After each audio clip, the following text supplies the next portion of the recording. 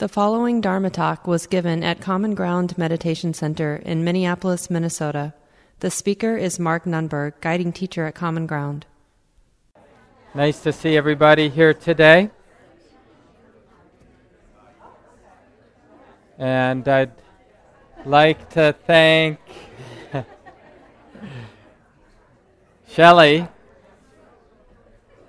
Some of you were here last week, and Shelley Graff, who was sitting here a moment ago, had to take care of some business, taught. I don't know if people realize, but Shelley, who's been around the center and a paid staff person for a while now, has been promoted to our associate director and the other staff teachers. So both Shelley and I are now staff teachers at Common Ground. And here she comes. See if we can make her blush.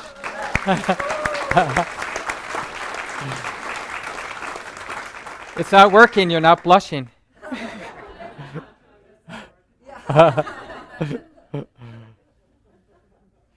Anyway, it's really great to have Shelley stepping up, and some of you know this, but in case you don't, last August, well, it actually happened a while back, but starting in August, Shelley began a 4-year teacher training program with sort of our grandmother institution in Massachusetts, the Insight Meditation Society. It's been around since 1975, and Jack Kornfield and Sharon Salzberg and Joseph Goldstein started that place along with a few other folks.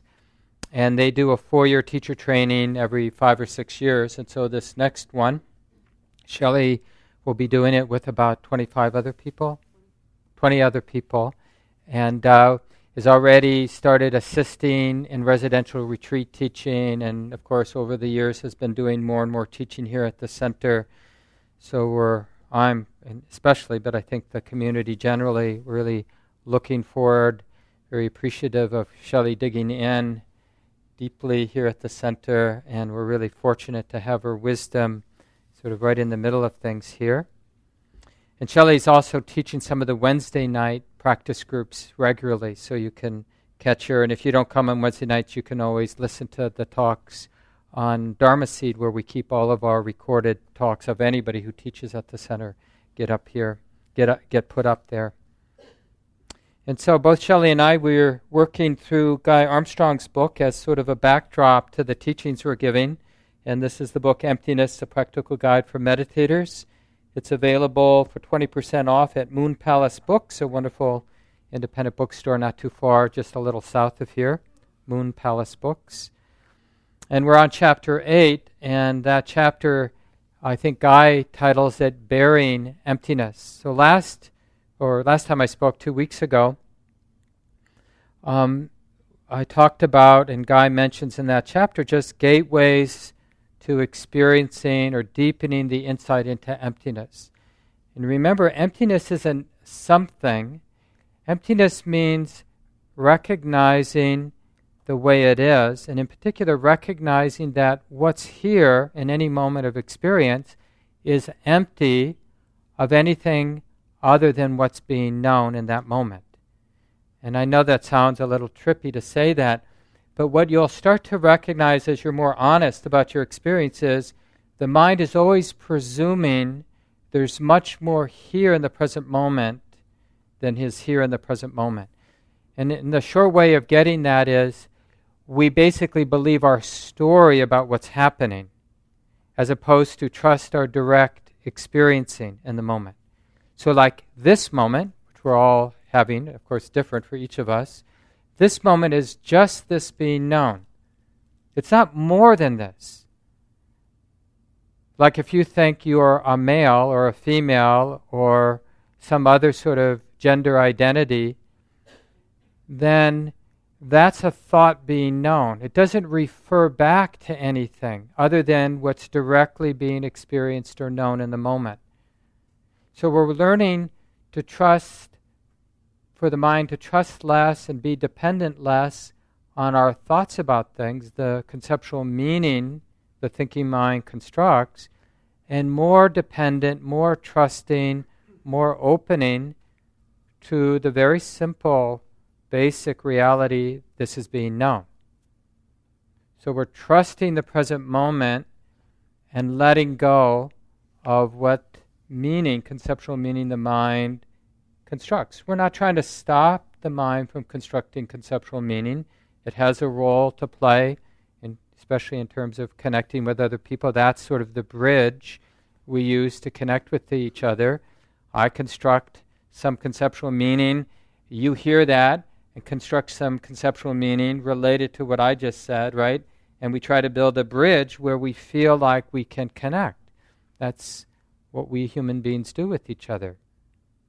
And oftentimes how we, create conflict with each other.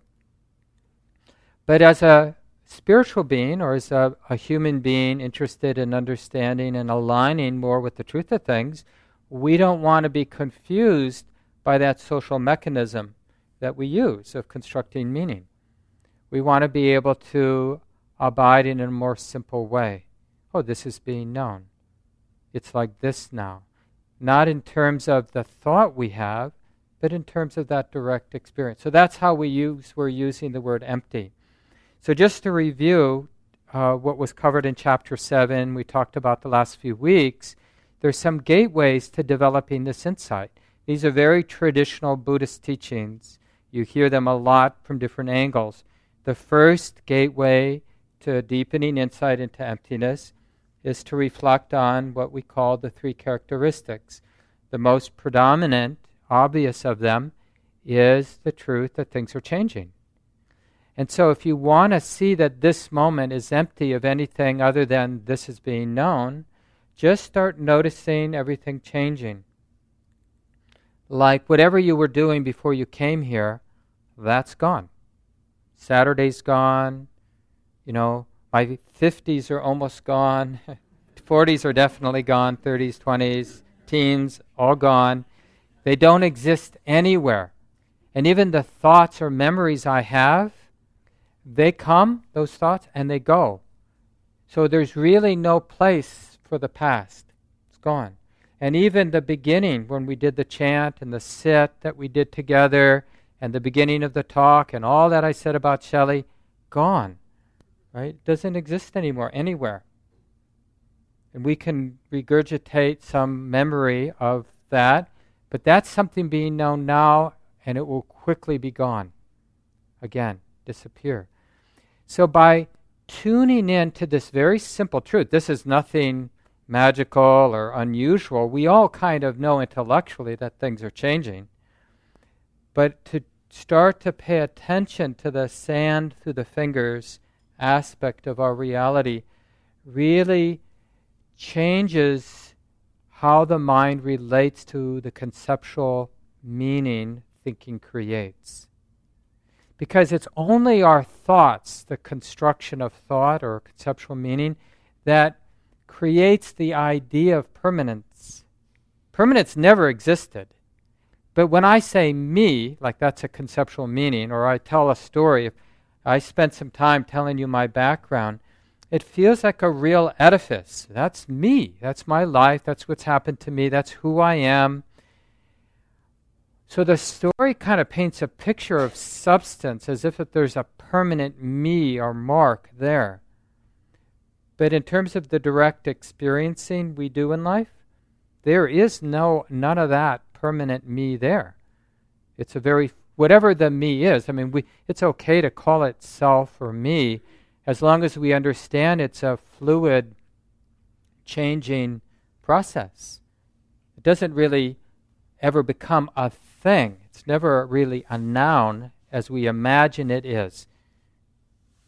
So this is just a gateway to the deepening of insight, and in particular the insight, the liberating insight into, when Buddhism we say Dharma or Dhamma, the way it is, right? The empty nature, the unsatisfactory, the impersonal nature. So this is one gateway. A more simple gateway that I think we all understand already is just practicing living in a way that develops calm, and basically valuing calm, valuing a settled, peaceful, tranquil mind. Because only then, when we have some tranquility, some calm, we notice the pervasive restlessness of our mind and our culture. because of selfing, right? Selfing, all the self-centered dramas, that's restlessness. So when we're feeling chilled out, just calm in a regular sense. Doesn't have to be special calm, Buddhist calm, just feeling settled. And then when you start to neurotically, restlessly need chocolate, or need to check your emails, or need to send a text, then that selfing, that self-centered activity, that needing to do, there's a me that needs to do something, as a contrast to the calm, stands out. So then, from the point of view of calm, awareness sees the restless activity, sees the selfing activity as not me, but just an impersonal process, right?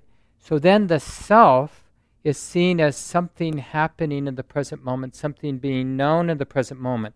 Not me, not some permanent edifice me, but just as an activity. Oh yeah, that's just that personality pattern of needing to check my email, or needing to check the news, or needing to connect with this person, or needing to fulfill that desire to have chocolate, or whatever it might be.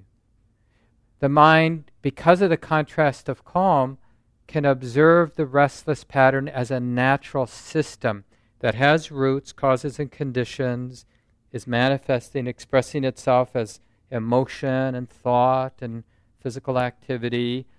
But all that can be better seen as a natural phenomena, not me. Yeah, there is this pattern of feeling compelled to go to the co-op and get chocolate, and it feels like this, it looks like this, and it's nature, not self. And even the part of the mind that says, no, that's me, right? I want chocolate. Wisdom can always, the calm of wisdom can always step back and go, yeah, that's part of the pattern. Thinking that it's personal, thinking that I need to do that in order to be happy, is part of that impersonal pattern, right? The fact that the mind personalizes it is part of that impersonal pattern. Oh yeah. We can't really do that when we're not calm. Because when I'm identified with the restless activity of my mind, then other restless activity doesn't stand out as distinct, right? It doesn't catch the attention of wisdom. Oh, that's interesting. What's that ripple? What's that restless activity? Oh, that's just a natural process. We don't do that when the mind is restless. We only do that, and in a way, in a funny way, being calm in a world like this is as radical an intervention as anything a human being can do. Because all of a sudden you get to start seeing more clearly what we can't see when we're all revved up about this and that, reacting to this and that, being triggered by this and that. So don't assume, like some people sometimes do, that being calm is a way of disengaging. Being calm can be a powerful, radical act of engagement because it allows the mind to see things differently when we show up in all the places we show up in the world from this place with this place of calm. And then the third gateway in this chapter 7 is really looking at the unification of mind. So it's in a way, it's a further development of calm.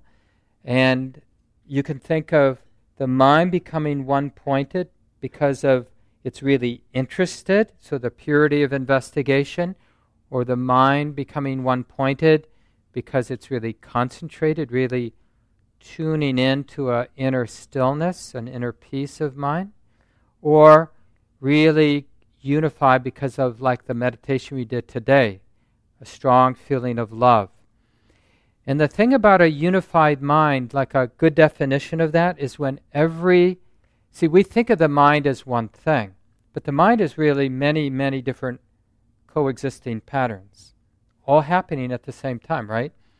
But when all of those patterns are in alignment, all serving the same purpose, like you get really, because of what I said earlier, you get really interested in impermanence. Get really curious in a very wholesome way about impermanence. Not thinking about it, but a little bit of thinking, but mostly directly looking at your experience moment to moment. And everything, every aspect of the mind is on board for this investigation. There's no like, oh, I want to think about this movie I saw yesterday. Because the mind immediately turns that into that investigation. Oh, that's a thought that arises and goes, comes and goes, right? So when the mind is harmonious in that way, where every aspect of the mind is in alignment with the same purpose, whether the purpose is investigation or the purpose is secluding into stillness, into peace, or unifying with love, kind of absorbing in the quality of universal love or compassion. But because of the unification of the mind, there's really no room for the mind to be self-centered or neurotic. So when the neurotic activity inevitably arises, it stands out because it's distinct from the unification of the mind with the investigation, or with the peacefulness, or with the universal quality of love, right? So when the mind is wholly doing that, it's the same thing like if you're an artist or a sports person, and you golf, or you play basketball, or you dance, or whatever your thing is, and you've learned to do that with a unified mind, a kind of totality, absorption, in the zone, whatever word you use. Then when you start to get neurotic and doubt yourself, or wonder if they're noticing, people will like what you're doing, if you're going to win the match or whatever, then that really stands out, like it shows up almost as a red flag, because it's so distinct that from the moment before when the mind was completely absorbed in the activity, right? So this is another gateway into emptiness. If you have avenues in your life where you can absorb yourself, the mind gets completely unified in the activity, whatever it is, and then when the mind loses that unification, that's a really good time to see the neurotic, the selfing, self-centered activity as being empty, not referring back to anybody. It's just what it is. It's just that personality pattern arising because of momentum, right? And it's just that being known. That's a gateway into emptiness.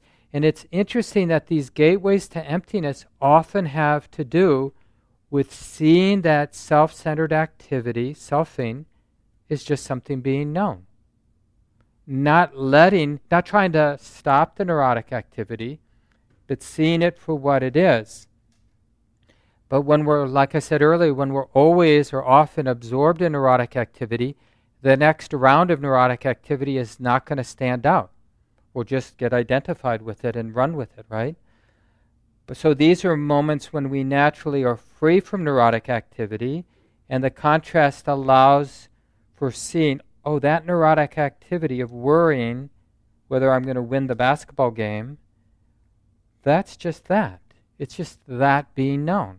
It's not more than that. Of that activity, that thought doesn't refer back to somebody who's actually worried. There's the feeling, the tension in the body, the unpleasant tension of being worried. There's the content, the image, the conceptual image of me losing and what that will look like or feel like. And that's being known, and there's nothing else. There's not the presumption, the idea that there's me who's going to lose. And that can be seen. Now, we get it intellectually, hopefully, hearing these kinds of words. But the actual experience is life-changing. I mean, in little doses, it's really a little seismic shift in the mind's understanding. Every time the mind realizes in little bits and pieces that there isn't anything behind. There isn't anything back there to whom this life refers. And this is where the fearlessness that I mentioned at the end of the guided meditation today comes from, whether it's initiated by a universal quality of love or a deepening of insight. The reason human beings become fearless isn't because they tell themselves there's nothing to be afraid of. It's because they directly realize they don't have anybody to protect. They can be good, compassionate, engaged, fearless, loving, appreciative, precisely because self-protection, self-centered, neurotic activity is seen to be empty. So then what's left for life? And this is really what chapter 8 is about, and I'll talk about this next Sunday as well. Next couple Sundays probably. We will meet Christmas Eve, by the way, in the morning, but not in the evening program, Sunday the 24th. So for the next 2 Sundays, we'll look at this, like when we realize the emptiness, it can initially, from an intellectual self point of view, if I'm not involved in self-protection, if I'm not involved in getting ahead, or even me becoming a loving person, me becoming a wise person, what the heck am I going to do with this life? And it can feel sometimes really scary to sort of lose that framing around self, around me, framing my life around me and mine. So my family, that's also part of the self, me and mine. It can feel terrifying and scary. It can feel kind of flat and empty. So what's the point? Nihilistic. Or now I can be bad because it doesn't matter, right? Which is, of course, just a self-view. Who would want to be bad, right? So this is why the practice is so emphasized, because when we practice, we notice this deepening tenderness, this deepening engagement, responsivity. And if you're not noticing that, like over the course of your practice, that you're able, the heart, able, the mind, the heart, mind, body, this life is more willing and able of showing up, less afraid of engagement, less afraid of messiness in life, less afraid of the joys in life, appreciating the joys in life, less afraid of life. If you're not noticing that, because the whole point is being liberated, being free in the very real life we're living. Not like free later when we're in heaven, or free later when we're awake or enlightened, but is the practice leading to more freedom, freedom to engage, freedom to respond, freedom to show up with this personality, with these circumstances in the world we live in. And if we're not seeing that, then it's really appropriate to ask ourselves, well, that's interesting. I'm feeling less able to show up, less able to respond. And then it's good, because there may be a place for some correction in how we're practicing or how we're understanding the practice.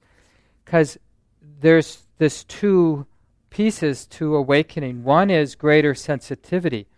So if all we're getting is greater, that part of the practice where we're more sensitive to what it feels like to be a human being, to suffering, to the meanness in the world, if all we're getting is sensitivity, then we're really going to emphasize seclusion, like, get me out of here.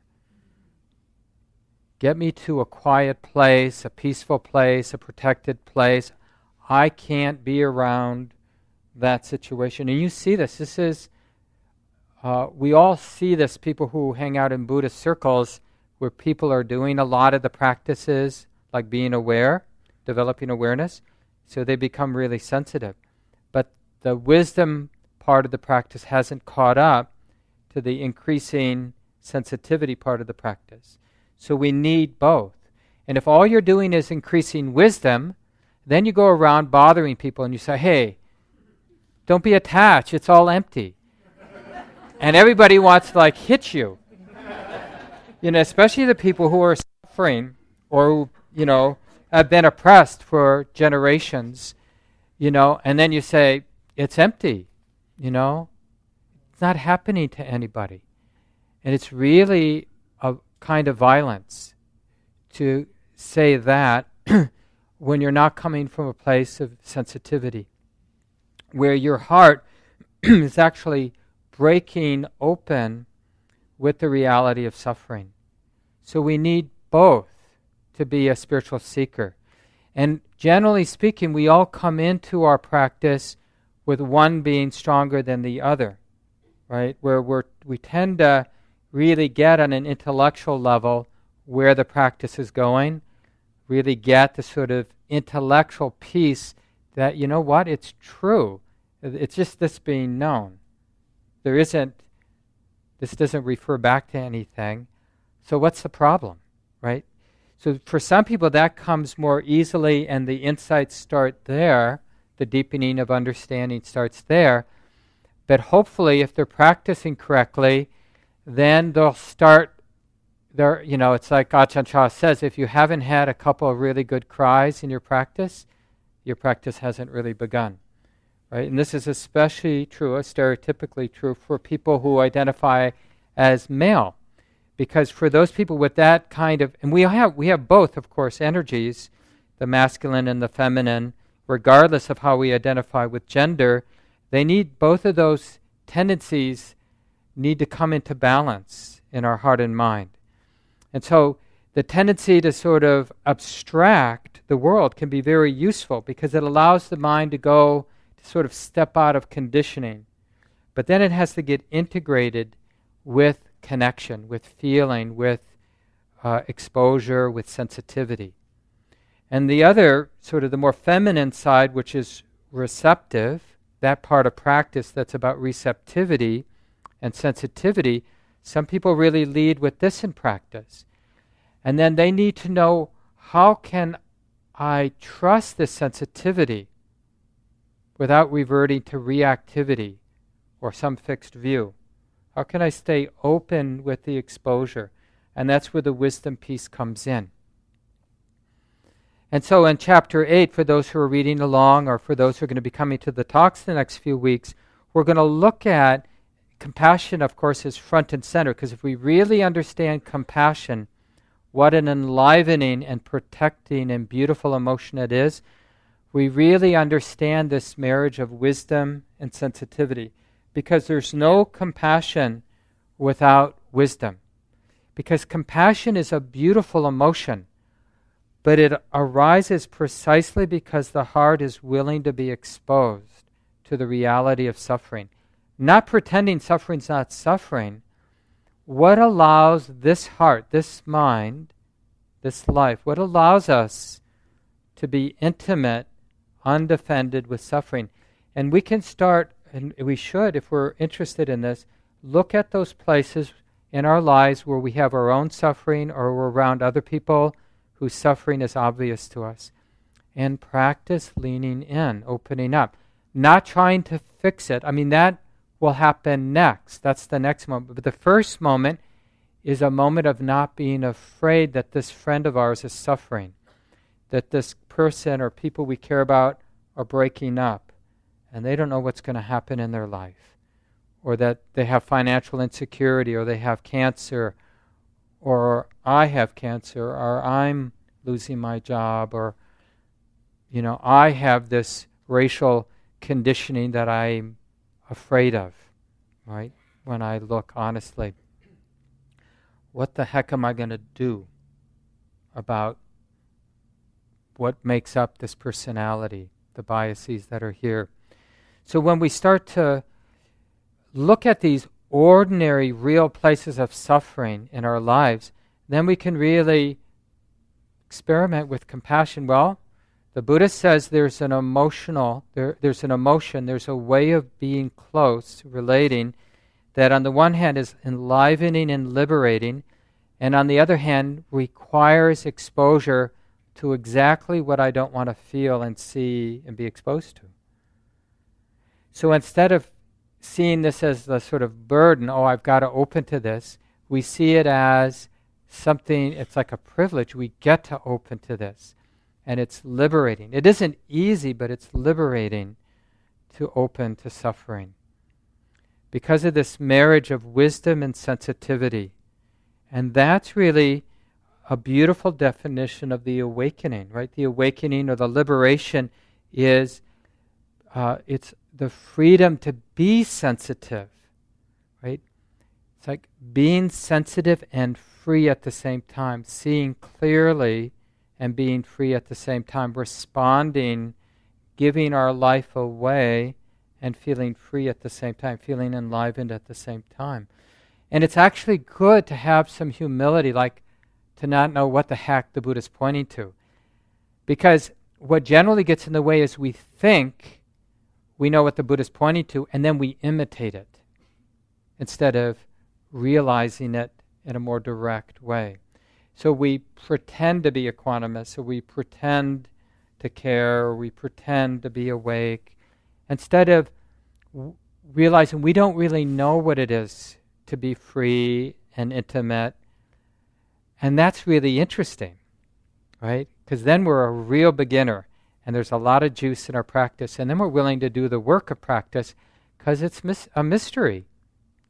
And we're not sort of, when it starts to feel dead, it's when our practice has become mostly a way of imitating what we think, who we think we should be. Because that always feels flat as a spiritual practice. And when we're really practicing, we become a little bit magnetic in the sense that we like being around ourselves, and other people find what we're doing interesting, whether they know it or not. And when we're not interested in being around ourselves, and nobody else seems to be that interested, it's because it's more of an imitation, like of trying to be a good Christian or a good Muslim or a good Buddhist or a good secular humanist or whatever we might consider ourselves to be. So I'll leave it here. The children will be here in just a few minutes. But there's time for one or two comments from your practice that you'd like to share. Yeah, please, Raha. Second row of chairs there. Could you speak to the fact that I understand this concept of self and no self, and not that I understand it, but I intellectually get it, but at the same time, I tend to think when people are, like you label them with extrovert, introvert, that is more, it's a more personality trait that is sticking to that person. It's like I have seen people change within 10 years, but still if there is no self that carries from one moment to another, it's hard to understand then how would the trait of extrovertness sticks to somebody? Or how can I label myself introvert or extrovert? Yeah, and we can answer that question directly in our practice to see how habit, or just doing something once, makes it easier to do it twice. And then if we do it regularly, it becomes kind of, the groove gets deeper, and eventually it becomes who we are. We're the person who thinks that way. We're the person that when I walk in the room, I do this thing. And it becomes part of our character just because of repetition. So the thing is, we can break those patterns in the same way that anything that gets constructed can get deconstructed. So if we have a real strength towards receptivity and sensitivity, we don't need to deconstruct that. We just need to, because there's something in its root very good about that. We just need to bring it into balance. Or if we're somebody who can kind of step back, right, understands that we can abstract, we can step back, that it's just this, and use that to kind of investigate, not be trapped by patterns, right? We don't need to deconstruct that even. We just need to say, well, if you can do it now, then do it with a little bit more sensitivity, and then a little bit more a little bit more exposure, a little bit more vulnerability, right? A little bit more overwhelm. Because when you add sensitivity to that pattern, it really matures in a beautiful way. Just like when you add wisdom to sensitivity, it matures in a beautiful way. So it's really understanding that these patterns that make up our personality It's like how to work with them, how to see how they can be turned in the direction of freedom, used for freedom from deeper love and wisdom. It has to be quick, though. The children are at the door. So Okay, just share. I won't be able to respond. Okay, I was just wondering, I have both of those, mainly wisdom. Well, not real wisdom, but you get the idea. and sometimes... John was a philosophy professor. Yeah. And sometimes sensitivity, but they don't show up at the same time. Yeah. But you're noticing that. And just noticing that we have those two potentialities, that's the start. This talk, like all programs at Common Ground, is offered freely in the spirit of generosity. To learn more about Common Ground and its programs, or if you would like to donate, please visit our website, www.commongroundmeditation.org.